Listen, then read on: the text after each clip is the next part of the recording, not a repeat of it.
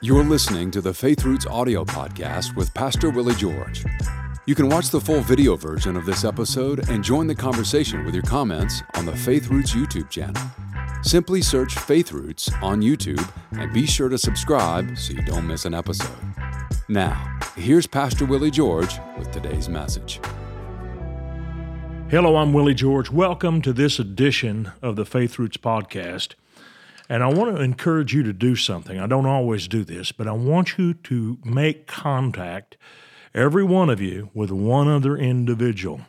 This may be one of the more important series I've ever done. It's critical because it affects a huge segment of the body of Christ, and it's critical because a lot of people don't see that it's critical, because it has to do with children. And we're going to begin by laying a groundwork, a foundation, which is typical of the way I teach. I lay down basic ideas that we prove are solid, and then we go from there to make other conclusions. And so let's look at Ephesians chapter 4, verses 11 and 12. And he himself, now that's interesting. It says he himself. It includes the pronoun himself as well as he. And so it makes it very personal. He himself gave some to be apostles, some prophets, some evangelists, some pastors and teachers for the equipping of the saints for the work of the ministry, for the edifying of the body of Christ. So in order to fully appreciate this meaning, we have to grasp a very, very important concept. And it's this, that Christ gave nothing to the church that the Father did not first give to him. Everything that you and I have is a hand-me-down from our big brother. Our big brother got it first, and he passed it all to us. In fact, so much so that the Father has not shared with him the day and the hour of his own return to the church. Some people think that he may know that already. I don't know. My guess is that he doesn't, that the Father has continued to hold that in his power. And the reason I would think that is because Christ is so generous that in everything that has been given to him, he has shared it openly, freely with his church. Now, this is a very personal thing here. He says, he himself, in Ephesians chapter 4. The same thing is communicated in 1 Thessalonians 4:16. For the Lord himself, it doesn't say for the Lord will descend from heaven with a shout, and talking about the catching away of the church and the resurrection of the saints from the dead. It doesn't say that the Lord will do it. It says the Lord himself will do it. That extra pronoun is thrown in. That's what you see here in Ephesians 4. The pronoun himself is thrown in, and it is done so for the purpose of emphasis. It is to show that this is something that Christ personally participated in. Now, there's a reason I say this, is because there are some things God does indirectly. He works both directly and indirectly. 1 Corinthians 3:6 is an example. Paul says, I planted, Apollos watered, but God gave the increase. So the Lord participated in this, but indirectly working through Paul and working through Apollos. Christ directly participated in each of these 5 ministries. And I use the fingers of the hand to help you remember them. The apostle, see how he's separated from the others because he usually has to be separated to go do what he does. Then there's the prophet, which has a directional ministry. The evangelist sticks out more than all the rest. That's why we use the middle finger. The pastor is the one married to the church, hence the ring finger. And then there's the teacher, who is the one that you can get down into your ear. And so anyway, that's a good and easy way to remember those 5-fold gifts. Jesus, as the head of the church, sets all of the ministry gifts in place, and not just the 5 that are mentioned here in Ephesians. There are others as well. But he sets these in the church personally. He's called the head of the church, and that's not just a figurative title. I want you to think about what this means. That means that right now Jesus has a job. He is the chief administrator of the whole body of Christ.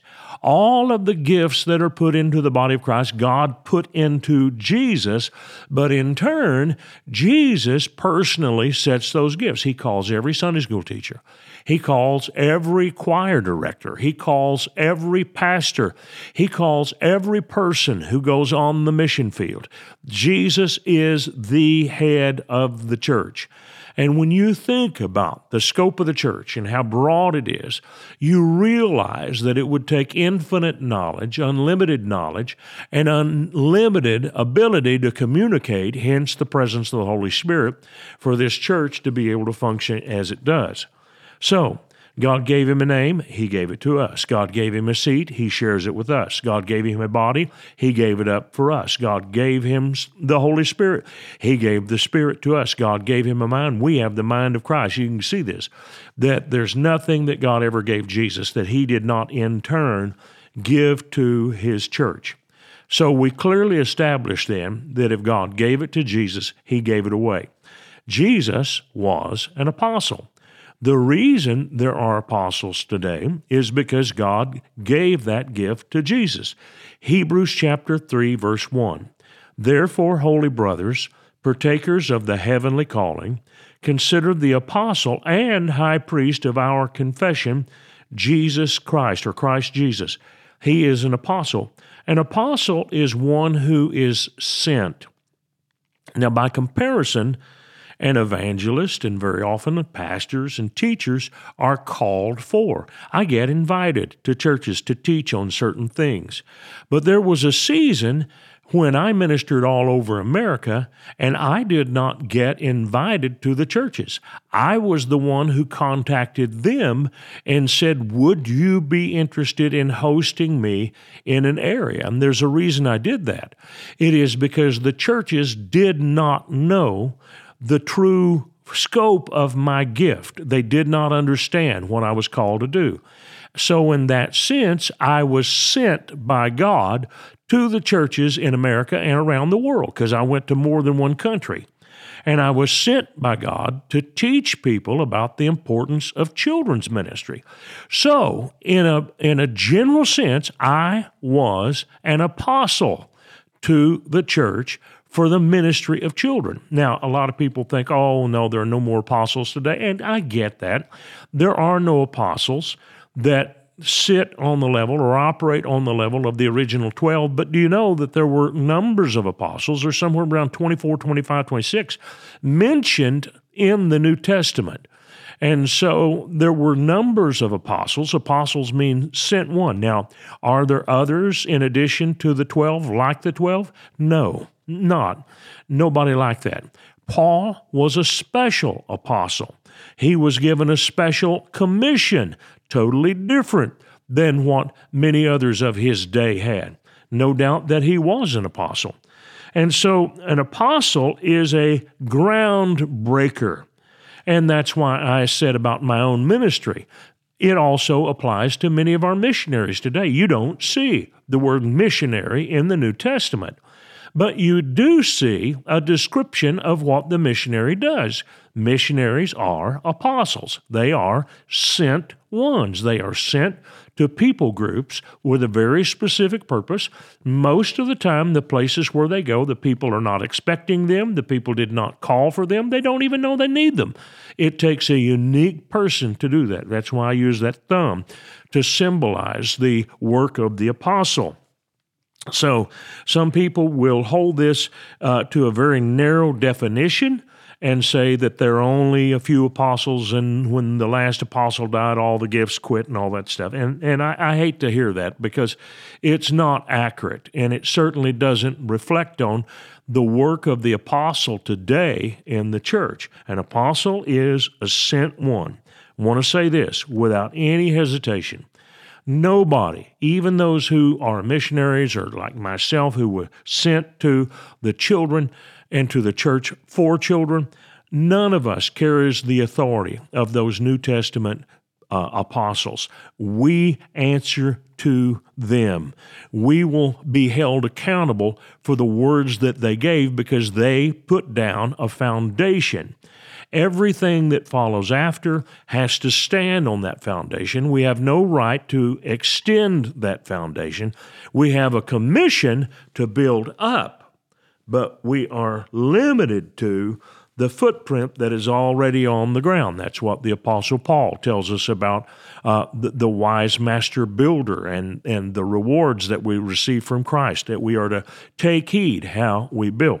So, in this first lesson, we establish that the reason that there were apostles, still are, I believe, is because Jesus himself was an apostle. It is a gift that God gave him, and he passed it on in turn to us. So that's our foundation lesson, one of them. We're going to have 5 this week.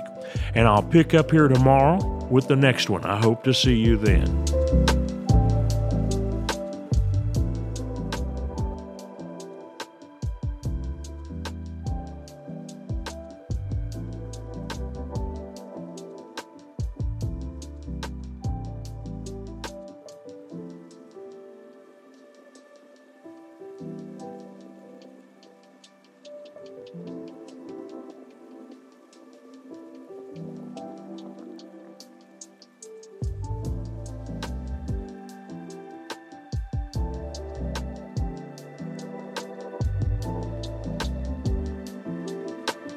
We hope this message has been a blessing to you. Ratings and reviews help us reach more people, so take a moment to leave a review on your podcast app and consider sharing an episode with a friend or family member that needs to be built up and encouraged in the Lord today. Thank you for listening.